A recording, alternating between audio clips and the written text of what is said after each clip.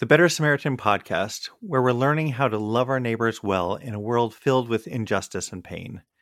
Join me, Kent Annan, and Jamie Ayton, my co-host and colleague at the Humanitarian Disaster Institute at Wheaton College, as we interview experts with insight on learning to do good better.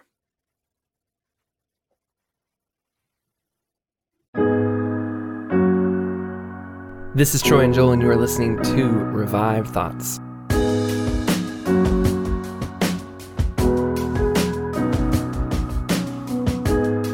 If we lay our love for our brothers deep into our hearts and treasure this way of living, then the result of that action will be timely and bountiful. Every episode, we bring you a different voice from history and a sermon that they delivered. This sermon was originally titled A Model of Christian Charity, but it's remembered for the line, a city on a hill, and so a lot of times it's referenced as the City on the Hill sermon. It was preached in Southampton, England, before the Puritans embarked for Boston. Joel, we talked about John Winthrop and mentioned this very sermon in our episode of Revive Thoughts Deep Dives on the Salem Witch Trials. I said we'd like to have it for a sermon on the show, and here it is, and I can't think of a better time than as we're coming up on Independence Day in the United States of America to talk about this episode. Of course, you might be listening to this at a different time, and we still hope you enjoy it all the same. This sermon itself, before we actually get into the backstory of John Winthrop, the sermon actually has a bit of a backstory too. It was preached, and it was important when it preached, but supposedly, and I want to say supposedly because I, in my own research, not sure if this is true, but the idea is it kind of got forgotten. And then the Massachusetts Historical Society published it in the 1800s, but it kind of still lay dormant. And then what really propelled this sermon, and especially this line, City on a Hill, into fame as we know it today, as something that America is sometimes called, was John F. Kennedy was giving a speech during the Cold War, 1961. He mentions this story of John Winthrop talking about this and calling America a city on a hill. And from there, President Reagan used it as well, and others used it. And it just became one of these, political terms that's used a lot. And we know we have listeners that are not from the United States of America who maybe are going, okay, this is not as, it's going to affect me as much. But then again, we listen to sermons from Scotland and Ireland and all over the place too. And it's interesting how this sermon and the idea of these people leaving to start a new world, this is the sermon that the last thing they're going to hear before they leave Europe. It's interesting that this is what they chose to put in their head in that moment, because in my mind, it's actually not what I would have expected. Yeah, John Winthrop, who preached this sermon, he was born in 1587. Not much is known about his earlier life. We know that he attended Trinity College for a short time and would study law at Gray's Inn. In the 1620s, he was a lawyer that served in the London courts, and he also has kind of a unique history of wives. Yeah. It's not supposed to be a joke in the sense of it's one of two ways you could read this. This is very sad. This poor guy had just so many wives die, but it kind of ever so slightly came off funny to me because just of how many he had, and the whole thing is a little strange. So I'm going to read it to you. Life and marriage used to be pretty different back then. We can't judge too harsh with a modern lens of going back. But he gets married in 1605 to Mary Forth. They have 6 or 5 children together. There was different sources on that. She dies in June of 1615. 6 months later, in December of 1615, he marries again. This woman named Thomasine Clopton, and she dies about a year and a half later or so in 1616. Then in 1618, he marries Margaret Tyndall, and they have 6 kids together, and they go to the New World together, but she dies in 1647. This would be his longest lasting marriage, and it was almost 30 years. 6 months later, he marries another widow, but he actually dies before their only son gets born. I don't know that there's a message here, and I'm not trying to make fun of this guy because his wives are dying. It's very tragic and sad, but to me, the part that stood out, it was always 6 months later he had another wife. And that part was just a little wait, what? What caused the death of a lot of these wives? From what I can tell, murder. No, from what I can tell, they were sick and there was a disease, and back in those days, especially, sure. I know that Thomasine Clopton, she was never. She was not even the most healthy person to begin with. Sure. How many, did you add those kids up? How many kids did he have? Yeah, he had about 12 or 13, and we'll get into this in a little bit, not all of them made it to adulthood. John Winthrop, he was a Puritan who believed that the Church of England was too corrupt by Catholic rituals and that the true church couldn't flourish there in England. He asked the king for a charter to set up a colony, and the king assumed it was just a commercial colony, that he wanted to go there and set up a commercial colony. But Winthrop was kind of secretly, I don't know if secretly, but definitely not making his intentions clear that he wanted to set up a religious colony there. Winthrop and the other Puritans wanted to set out and start a new colony that would allow themselves to set apart from the rest of the world. Now, this was not just an ideal idea. They genuinely believed that God was going to punish England for her heresies. We talked a lot about the idea of their thoughts on the end times approaching in our episode on the Salem witch trials, and this kind of fits that thought process. They get on several boats and they set sail for the New World. They're leaving England behind, the heresies and stuff. They don't want to deal with it anymore. They're being persecuted, by the way, at this time too. And like I said, like Joel said, they think the end of the world is coming. If they stay here, it's going to go poorly for them. Winthrop loses a child on this passage to the New World, and actually Winthrop, he had 2 other children, these by Mary Forth, and they also died too. And so he was familiar with loss between the many lives, the wives that he lost, and the children that he also lost. Death was something he suffered a lot of, and I think a lot of these people that did, and yet they set out for this place that they knew was dangerous. They had heard the stories of how it went for the Pilgrims and how many of them had died trying to set up a home in this new land, and yet they still looked around and said, better to be out there where I might die, where I might lose my family, where we could all easily not make it, than to stay here and basically just wait for God's wrath. Now, they arrive in Salem, but Salem is too small, and so they kind of spread out through Massachusetts. He'll end up kind of making the capital Boston. They're not the only ones that come. This happened during a time period called the Puritan Migration. From about 1620 to 1640, tens of thousands come over to America as fast as they can. Winthrop became the governor of the Massachusetts colony, and it was the religious colony that they wanted. On the one hand, Winthrop ended up being the much less extreme of all the Puritan governors. He executed and banished less people than the others, but it was still something that he did, most famously the banishment of Anne Hutchinson, who was excommunicated after a trial. He calls her the American Jezebel, and some say that she was banished because she didn't accept the moral laws of the Puritans. Others say that it was because she was preaching and teaching men and challenging the gender roles. Either way, that's definitely something that you wouldn't see get convicted in a modern court. Yeah, you're not kicked out of Florida for that these days. It's definitely a different world. Then there is the trouble of race relations. He got along pretty well with Native Americans. Most standards would say that he did, especially for his day, but they did build and take the land of Native Americans. They saw any land that was not currently under use as free game, and a lot of the Native Americans didn't set up permanent settlements the way that, say, especially not the way that Europeans did, and they would kind of move from one spot to another seasonally. So if you took a lake over and kind of controlled that lake because nobody was there, but those people came in during the winter to fish or something, you can see how this would be a problem and definitely a misunderstanding for sure. And some people would say just stealing it. He also this is a bad one, but he also praised God and said God was clearing the land from the heathens when a group of 300 Native Americans got smallpox and dwindled down to 50. But also, the Puritans helped care for, he sent them over to care for and help those 50 survive, get medicine, and not get sicker. So it's not a completely clear-cut thing. He's a little bit more complex than just one way or the other. Winthrop had a great relationship with one tribe of Native Americans. I'm not going to say this name properly, but the Narragansetts, maybe. But that seems to be because they allied and tag teamed with him against the Pequots, and they pretty much wiped them out. After that war, they took the survivors and shipped them to the West Indies, and he kept some of them as slaves, which was legal in Massachusetts at that time. And, not to justify, but that was a pretty solid British way of doing things at that time. So it was definitely a byproduct of that age. This is dark stuff for a governor. It was common practice in those times, but for us today, it's hard to imagine doing things that way.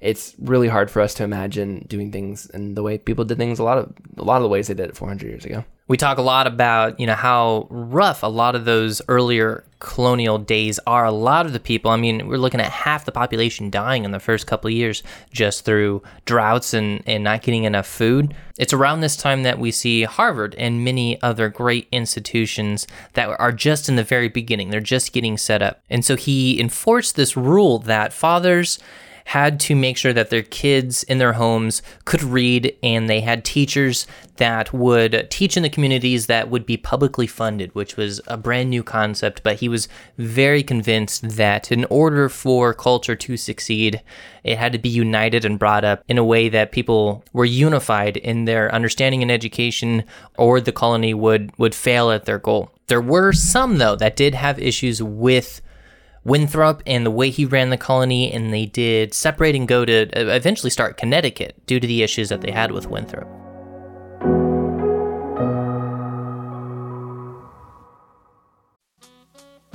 This episode is brought to you by the Better Samaritan podcast with hosts Ken Annan and Jamie Aden.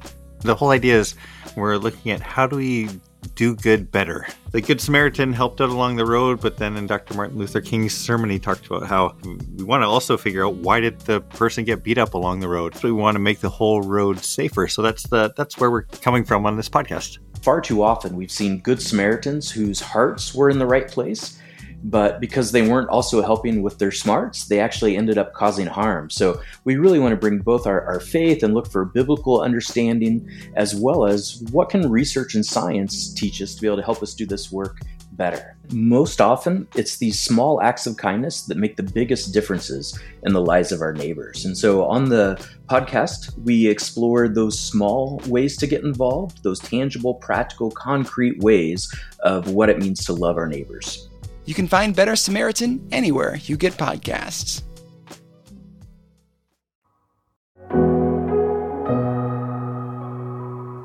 So going back in time though, before they left for the New World, they had this idea. They were going to build a Puritan colony. They were getting away from English persecution.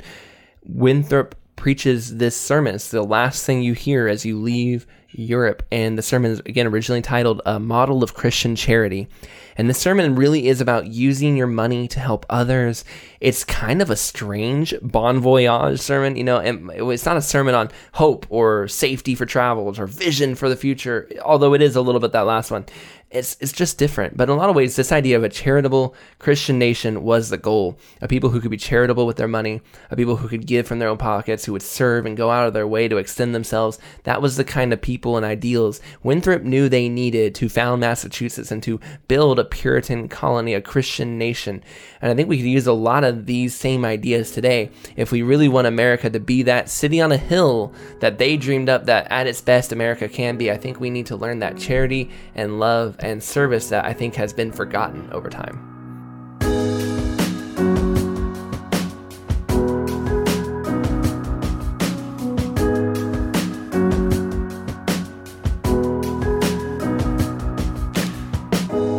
God Almighty, in His most holy and wise providence, has set up the condition of society as it has been in all times, that some must be rich and some poor.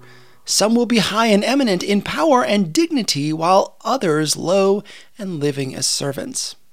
The reasons for this are, first, it matches the standard set with the rest of the world. For He is delighted to show the glory of His wisdom in the variety and differences of the creatures He created. And there is glory in His power in ordering all these differences for the preservation and good of all. And the glory of His greatness, just as it is the glory of princes to have many generals, so this great King God will have many servants. He counts Himself honored in giving His gifts from man to man, than if He did the work by His own immediate hands.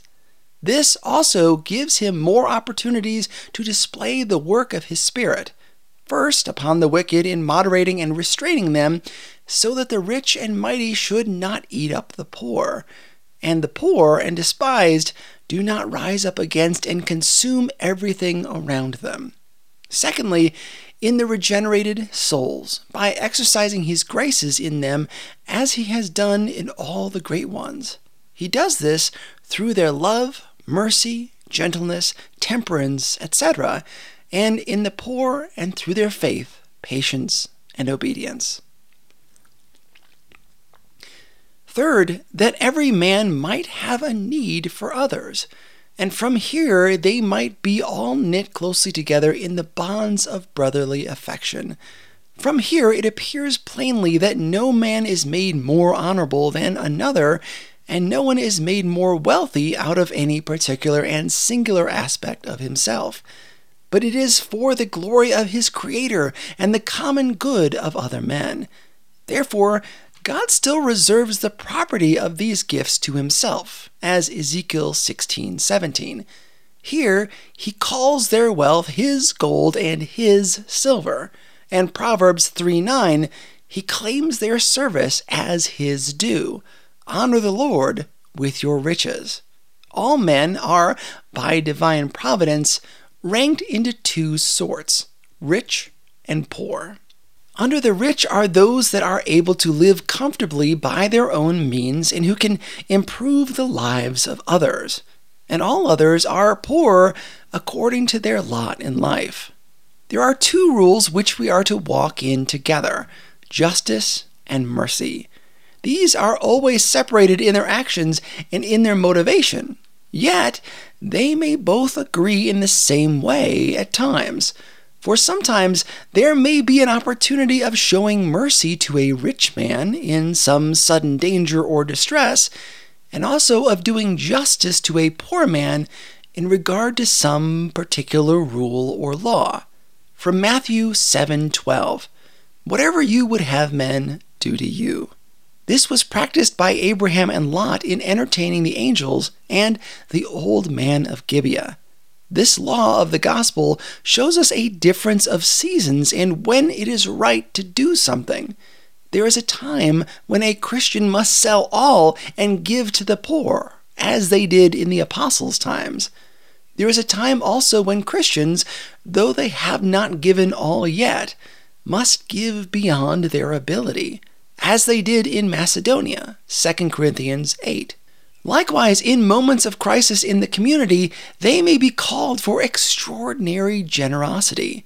Lastly, when there is no other way by which our Christian brother may be relieved in his distress, we must help him beyond our ability rather than tempt God by requiring him to intervene by miraculous or extraordinary means.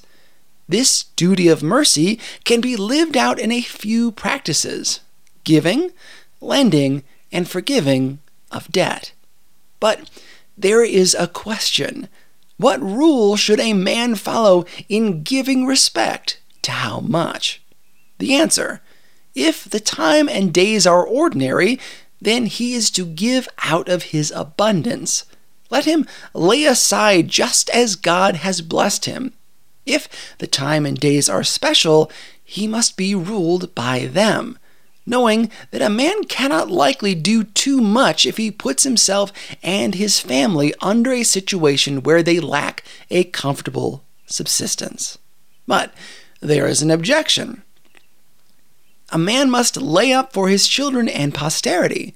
Fathers lay up for their future and their children, and he is worse than an infidel that doesn't provide for his own. The answer: for the first part, it is plain that it is being spoken of during times that are ordinary and the usual course of fathers, and should not extend to times and days that are extraordinary. For in another place the apostle speaks against those who walk in excess. And it is without question that he is worse than an infidel who, through his own laziness and pleasure-seeking, will neglect to provide for his family. Objection: the wise man's eyes are in his head, says Solomon, and foresees the plague. Therefore, he must forecast and lay up against evil times when he or his may stand in need of all that he can gather. Answer: this very argument Solomon used is meant to persuade us to live generously. Ecclesiastes 11. Cast your bread upon the waters, for you do not know what evil may come upon the land. Luke 16:9. You ask, how will this be? Very well. First, he that gives to the poor lends to the Lord, and he will repay him even in his life 100-fold to him or his. The righteous is ever merciful and lends, and his seed enjoys the blessing. And besides, we know what advantage it will be to us in the day we must give account when many such witnesses will stand up for us to witness to the good use of our talents. And I know of those who fight against the idea of laying up for the time to come, whether they hold that to be gospel, as in Matthew 6:19, do not lay for yourselves treasures upon earth, etc. If they do acknowledge it, how much do they let it affect them? They see it as only for those primitive times of the early church. But let us consider the reason our Savior gives us this command. The first is that our treasures are subject to the moth, the rust, the thief. Secondly, they will steal away the heart. Where the treasure is, there will your heart be also. The reasons are both similarly powerful. Therefore, the command must be general and even to this day. Now, if there is no special need, it is not only legal, but necessary to lay it up, just as Joseph did, to have it ready for such times as the Lord, whose stewards we are of our belongings, will call for them from us. Christ gives us an instance of the first, when he sent his disciples for the donkey and bid them answer the owner, "The Lord has need of him." So, when the tabernacle was to be built, he sent to his people the call for their silver and gold, jewels and precious stones, and yielded no other reason but that it was for his work. When Elijah goes to the widow of Sarepta and finds her preparing to make ready for her final meal for herself and family, he bids her first to provide for him.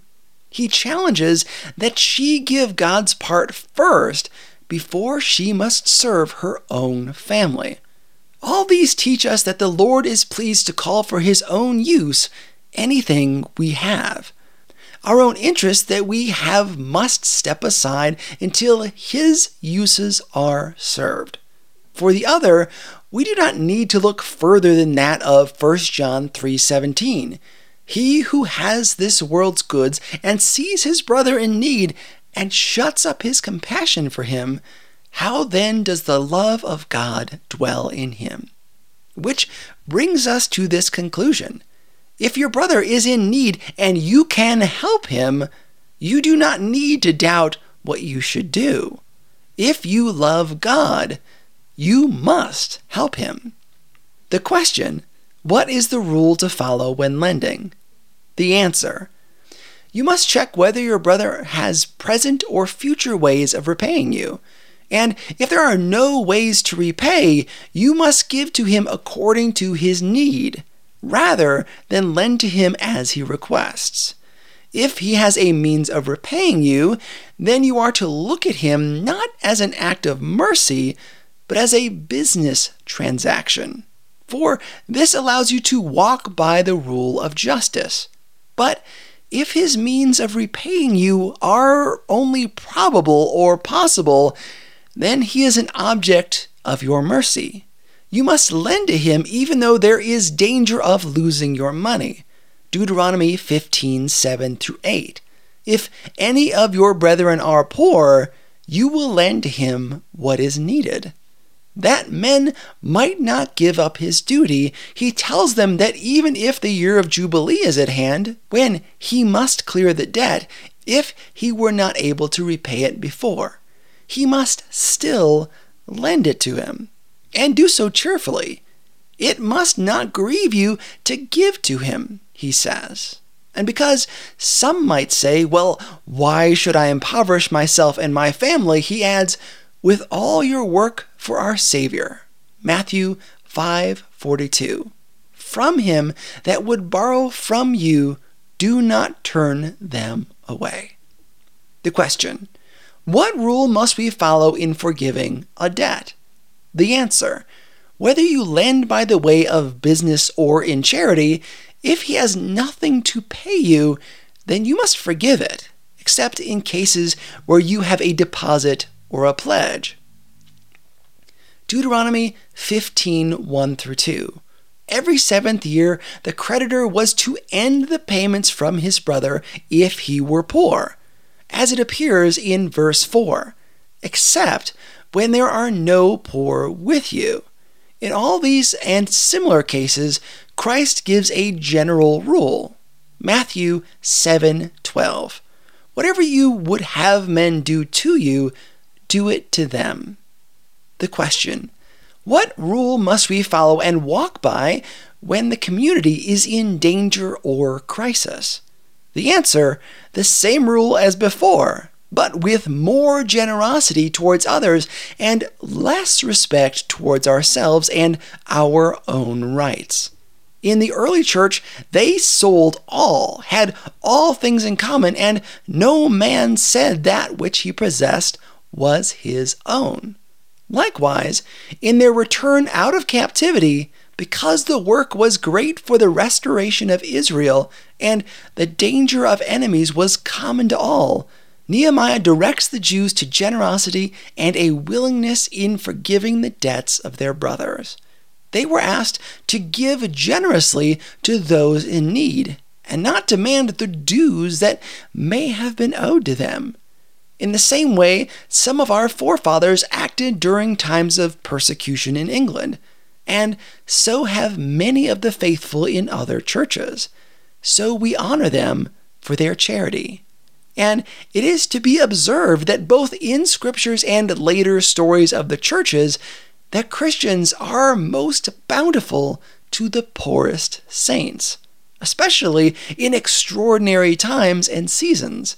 And God has left them highly commended to future generations, those like Zacchaeus, Cornelius, Dorcas, Bishop Hooper, the Cutler of Brussels, and so many others we look up to who have shown us how to be generous. Look again at how Scripture gives no caution to restrain any from being overly generous in this way. But all men are to be generous and cheerful while practicing and believing in sweeter promises. Just to show one instance, Isaiah 58:6-9. Isn't this the fast that I have chosen to break the bonds of wickedness? To take off the heavy burdens, to let the oppressed go free, and to break every yoke? To deal your bread to the hungry, and to bring the poor that wander into your house? And when you see the naked, to cover them. And then will your light break out as the morning, and your health will recover quickly. Your righteousness will go before God, and the glory of the Lord will embrace you. Then you will call, and the Lord will answer you. And from Chronicles 2:10, if you pour out your soul to the hungry, then will your light spring out in darkness, and the Lord will guide you continually. And he will satisfy your soul in the drought and make your bones fat. You will be like a watered garden. On the contrary, the most heavy of curses are saved for those who did not help God's people. Judges 5:23. Curse you, Marosh, because they did not come to help the Lord. He who shuts his ears from hearing the cry of the poor, he will cry and will not be heard. Matthew 25. Go cursed into everlasting fire, for I was hungry, and you fed me not. 2 Corinthians 9:6. He that sows sparingly will reap sparingly. The apostle tells us that this love is the fulfilling of the law. It is not enough to love your brother and do nothing else. But we know that what one truly sets their soul to, then their actions will show it.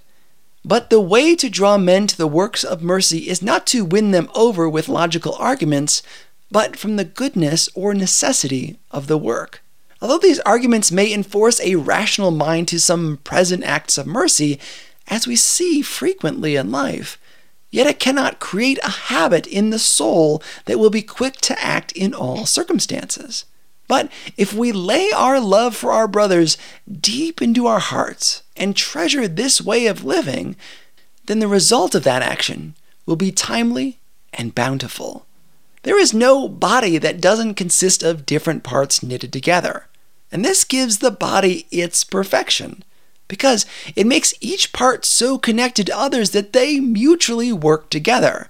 They are both bound together in strength and illness, in pleasure and in pain. And this is true in the most perfect of all bodies, Christ and his church. And they are one body. The different parts of this body were considered a part before they were united. They were disproportionate and disorderly. They were made up of contrary and enemy elements, fighting against one another. But when Christ comes and by his Spirit and love knits all these parts to himself and each part to the other, it will become the most perfect and best proportioned body in the world. Ephesians 4:15-16. Christ, by whom all the body is knit together by every joint with his power. It is a glorious body without spot or wrinkle. The connecting joints here are Christ, or his love, for Christ is love. 1 John 4:8. So the definition of love is found. Love is the bond of perfection. From here, we may think about some conclusions. First of all, true Christians are of one body in Christ. 1 Corinthians 12. You are the body of Christ and members of it. All the parts of this body, being united, are connected in a special relationship, for each part brings strength and weaknesses. Each part has joy and sorrow, scar and woe. If one member suffers, all suffer with it. And if one is honored, all rejoice with it. Secondly, the joints of this body knit together are love. Third, no body can be perfect which lacks its proper connecting joints. Christ's body cannot be perfect when it lacks love. This sensitivity and sympathy for each other's conditions will necessarily infuse into each of us a native desire to strengthen, defend, preserve, and comfort the other. To insist a little on this conclusion is the product of the previous statements. 1 John 3:16. We must lay down our lives for the brethren. Galatians 6:2. Bear with one another's burdens and so fulfill the law of Christ. For examples of this, we have first our Savior who, out of his good will in obedience to his Father, became a part of this body and its head. He was knit with it in the bond of love and found such a sensitivity for our weaknesses and sorrows that he willingly yielded himself to death so that he may ease the weakness of the rest of his body, and so healed the body's sorrows. From a similar sympathy for the parts of the body, the apostles and many thousands of the saints lay down their lives for Christ. And we may see this similar love in the members of this body among themselves. Romans 9. Paul could have been content to have been separated from Christ if the Jews might not be cut off from the body. It is very noteworthy what he says of this love and desire for the members of the body. Who is weak, says he, and I am not weak? Who is offended, and I burnt not? And again, 2 Corinthians 7:13. Therefore we are comforted because you were comforted. Of Epaphroditus, he says, Philippians 2:25-30, that he didn't regard his own life to serve him. So Phoebe and others are called the servants of the church. Now it is apparent that they didn't serve for wages or by coercion, but out of love. Love like this we will find in the histories of the church throughout all ages. The sweet symphony of affections which was in the members of this body towards one another. Their cheerfulness in serving and suffering together. How generous they were without complaining, suffering without grudges, and helpful without tearing down. And all from here because they had fervent love amongst them, which only makes the practice of mercy constant and easy. The next consideration is how this love comes to be. Adam, in his first estate, was a perfect model of mankind in all their generations. But Adam himself torn from his Creator and tore all his children from each other. Now it is that every man is born with this principle in him, to love and seek himself only. And so a man continues until Christ comes and takes possession of the soul and infuses another principle, to show love to God and our brother. And this love for the brother receives continual supply from Christ, as the head and root by which the believer is united gets power over the soul. So, little by little, he expels the former selfish love. 1 John 4:7. Love comes of God, and everyone that loves is born of God. So that this love is the fruit of the new birth, and none can have it but the new creature. Now, when this quality is formed in the souls of men, it works like the Spirit upon the dry bones. Ezekiel 37:7. Bone came to bone. It gathers together the scattered bones, or perfect old man Adam, and knits them into one body again in Christ, where a man becomes a living soul. The third thing to consider is how to put this love into practice. It is twofold, inward and outward.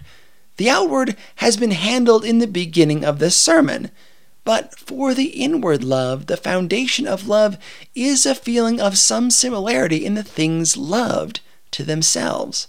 This is the reason why the Lord loves the creature, so far as it has any of his image in it. He loves his elect because they are like himself, and he beholds them in his beloved Son. So a mother loves her child because she thoroughly conceives a resemblance of herself in it. So it is between the members of Christ. Each discerns by the work of the Spirit his own image and resemblance in another, and therefore cannot but love him as he loves himself. Now, when the soul, which is social in nature, finds anything similar to itself, it is like Adam when Eve was brought to him. She must be one with himself. This is flesh of my flesh, he says, and bone of my bone. So the soul conceives a great delight in it, and therefore she desires nearness and time with it. She has a great desire to do it good and receive such joy in it. And the soul fears the miscarriage of her beloved, and she carries it in the inmost treasure chest of her heart. She will not endure that it would lack any good which she can give it. If by circumstances she is withdrawn from the company of it, she is still looking towards the place where she left her beloved. If she hears it groan, she will rush to be with it. If she finds it sad and inconsolable, she sighs and moans with it.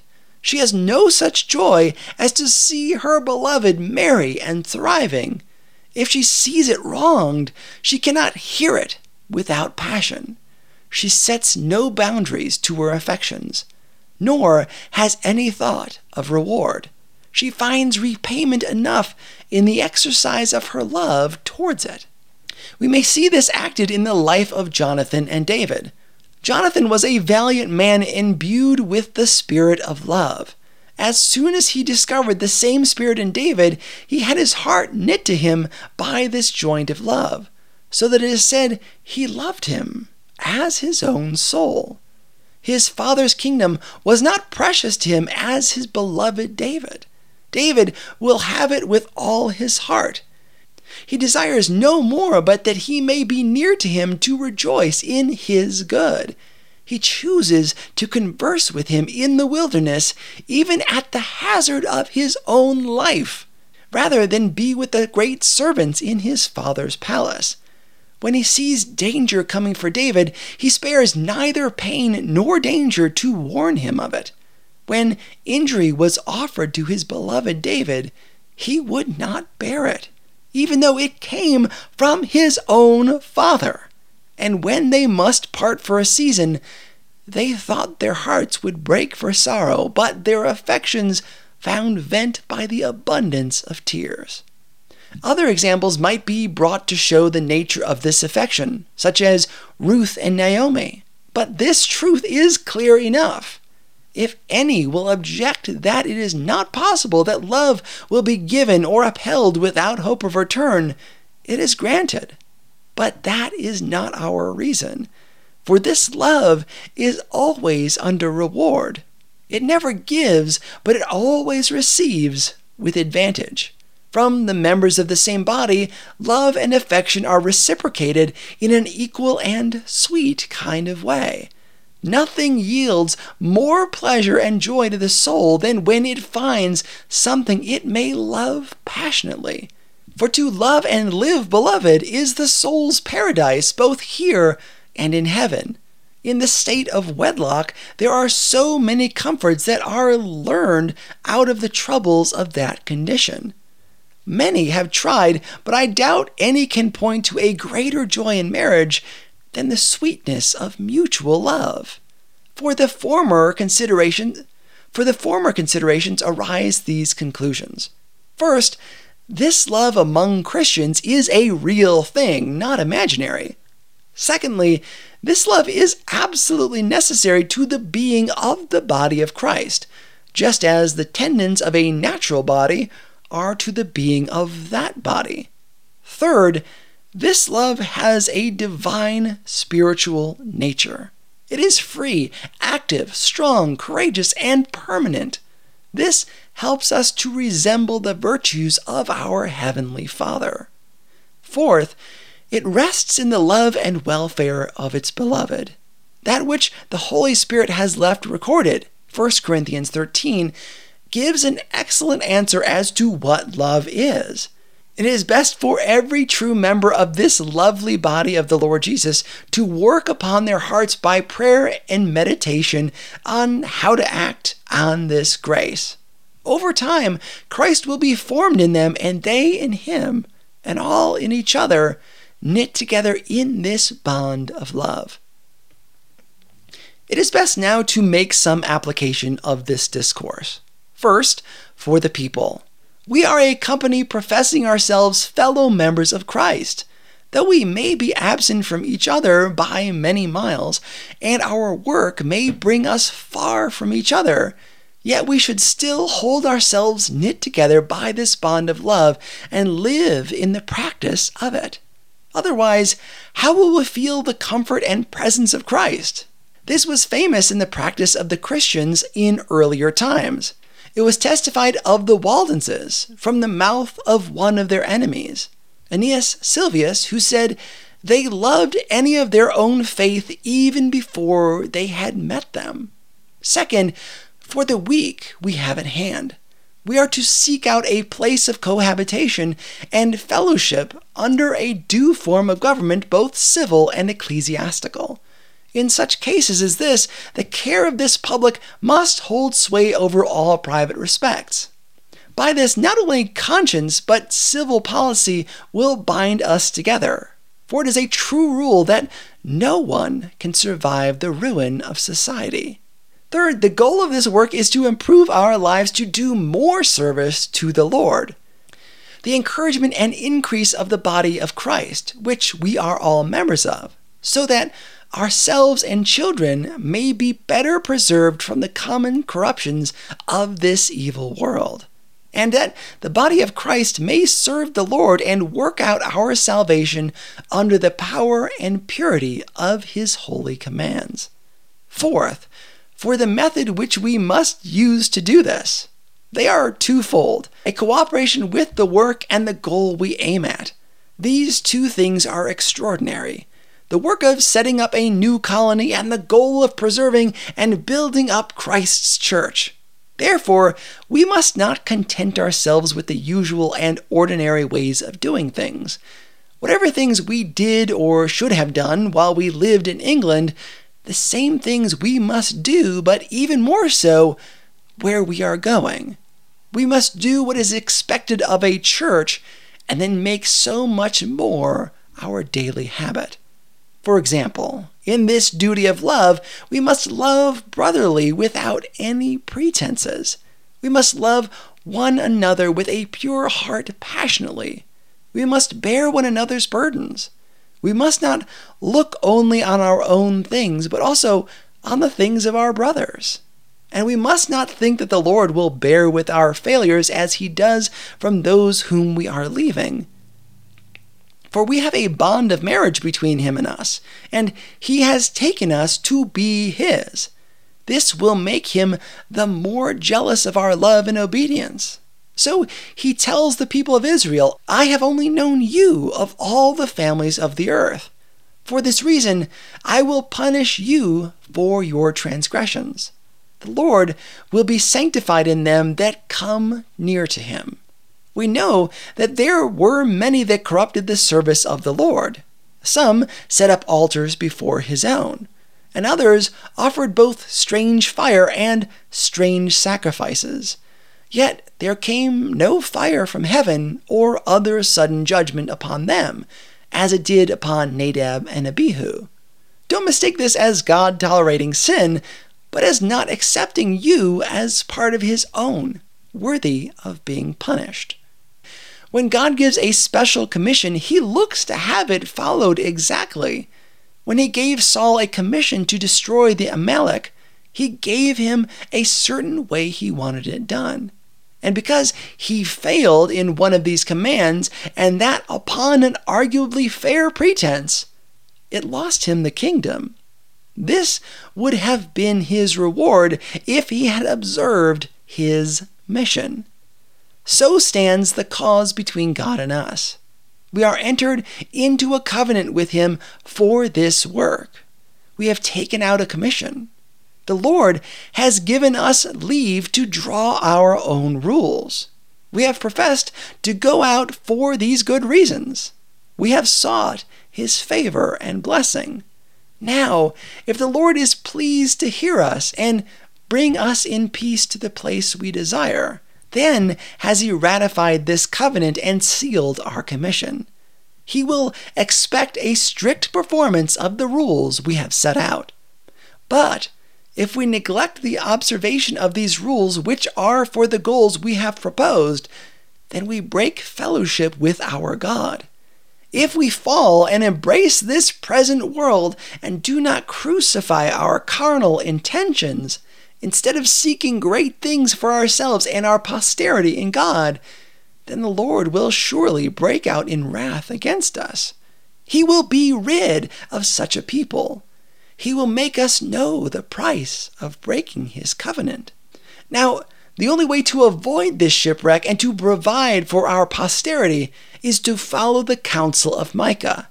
That is to do justly, to love mercy, and to walk humbly with our God. For this end, we must be united in this work, as if we were one man. We must entertain each other in brotherly affection. We must be willing to forget our desires for the supply of others' necessities.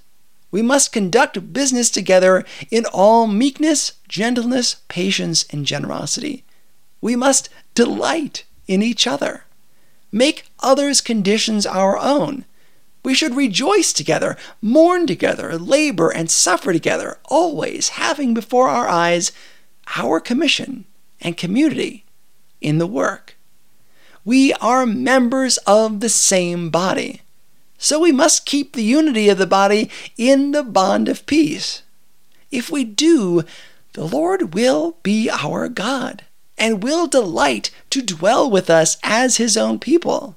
And he will command a blessing upon us in all our ways, so that we will see much more of his wisdom, power, goodness, and truth than we have ever known. We will find that the God of Israel is among us. when 10 of us will be able to resist 1,000 of our enemies, and when he will make us a praise and glory that men will say of succeeding colonies, may the Lord make us like those of New England. For we must consider that we will be as a city on a hill. The eyes of all people are upon us. So that if we deal falsely with our God in this work we have undertaken and cause him to withdraw his present help from us, we will be made a cautionary tale and a byword throughout the world. We will open the mouths of enemies to speak evil of the ways of God and all other Christians. We will shame the faces of many of God's worthy servants and cause their prayers to be turned into curses upon us till we are consumed out of the good land where we are going. Let us end this sermon with the exhortation of Moses. Moses, the faithful servant of the Lord in his last farewell to Israel, Deuteronomy 30. Beloved, there is now set before us life and death, good and evil. Here we are commanded this day to love the Lord our God and to love one another. We are to walk in his ways and to keep his commandments and his ordinance and his laws, and follow the points of our covenant with him, so that we may live and be multiplied, and that the Lord our God may bless us in the land we are going to possess. But if our hearts turn away, so that we do not obey, but are seduced to worship other gods with our pleasure and profits, then it is declared from us this day forward, we will surely perish out of the good land that we are passing over this vast sea to possess. Therefore, let us choose life, that we and our children may live, by obeying his voice and clinging to him, for he is our life and our prosperity.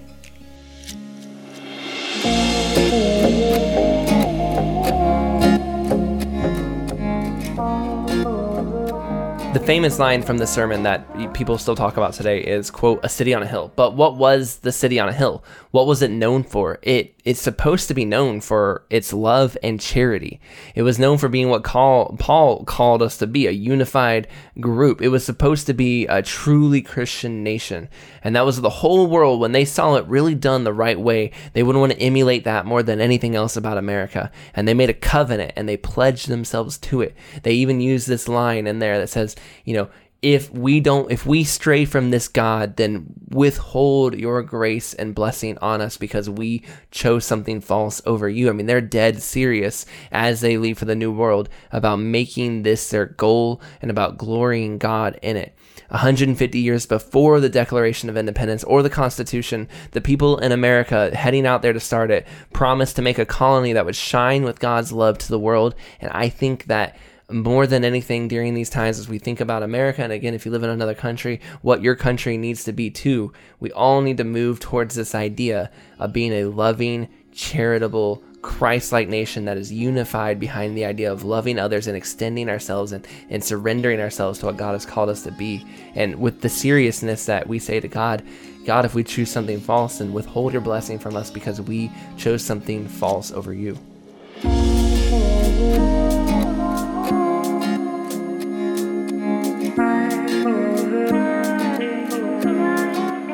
Hey, we got to pick a winner for our Brian Wolfmueller book giveaway. We had Brian Wolfmueller on last week's episode about Martin Luther, and he was kind enough to offer a free giveaway of one of his recent books, A Martyr's Faith in a Faithless World. We asked everyone to share the Revive Thoughts podcast to enter to win, and we have put all of the names into a random name picker, and Kara Johnson was the winner. Kara, we will get in contact with you soon to get an address to mail that book to. Thanks everyone who shared. Thank you for listening to today's episode of Revive Thoughts. Today's episode was narrated by Chris Staron of the Truth Podcast. If you like today's episode, check out our website at revivethoughts.com. There you can find the transcript for this episode and all of our episodes. We know we have a lot of new listeners, people who have been coming to the show as of recent times, who we really want to recommend to you that you listen and go back and check out earlier episodes of the show that we are doing here. We're on our 60-something episode pretty much right now, and we've done deep dives and other things, and it's not that you have to listen to those other sermons to understand what we're doing. I don't think you need to listen to all 60 to understand. But I definitely think as we go in time, we kind of grow on the knowledge that we've been accumulating together. And I think it will help you to understand and enjoy the show. I also think you will learn a lot doing that. So if you're new to the show and you haven't gone back and check out some of those early sermons, make sure you go listen to George Mueller and Dietrich Bonhoeffer and Hudson Taylor and some of those guys. I think there's a lot of wisdom and knowledge to be gained that you will enjoy. We also highly recommend subscribe to Revive Divas if you haven't already. Give that show a listen and hear from great preachers every single day for 2 to 3 minutes. A perfect, I tell you, man, I listen to it in my car on the way to work every single day and I love it. Please give this episode a share, and we hope you guys all have a wonderful Independence Day. And if you're listening to this after that, we hope you have a wonderful day all the same. This is Troy and Joel, and this is Revive Thoughts.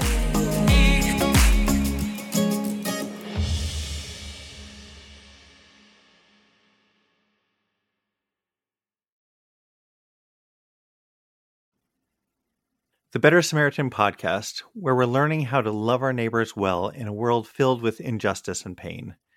Join me, Kent Annan, and Jamie Ayton, my co-host and colleague at the Humanitarian Disaster Institute at Wheaton College, as we interview experts with insight on learning to do good better.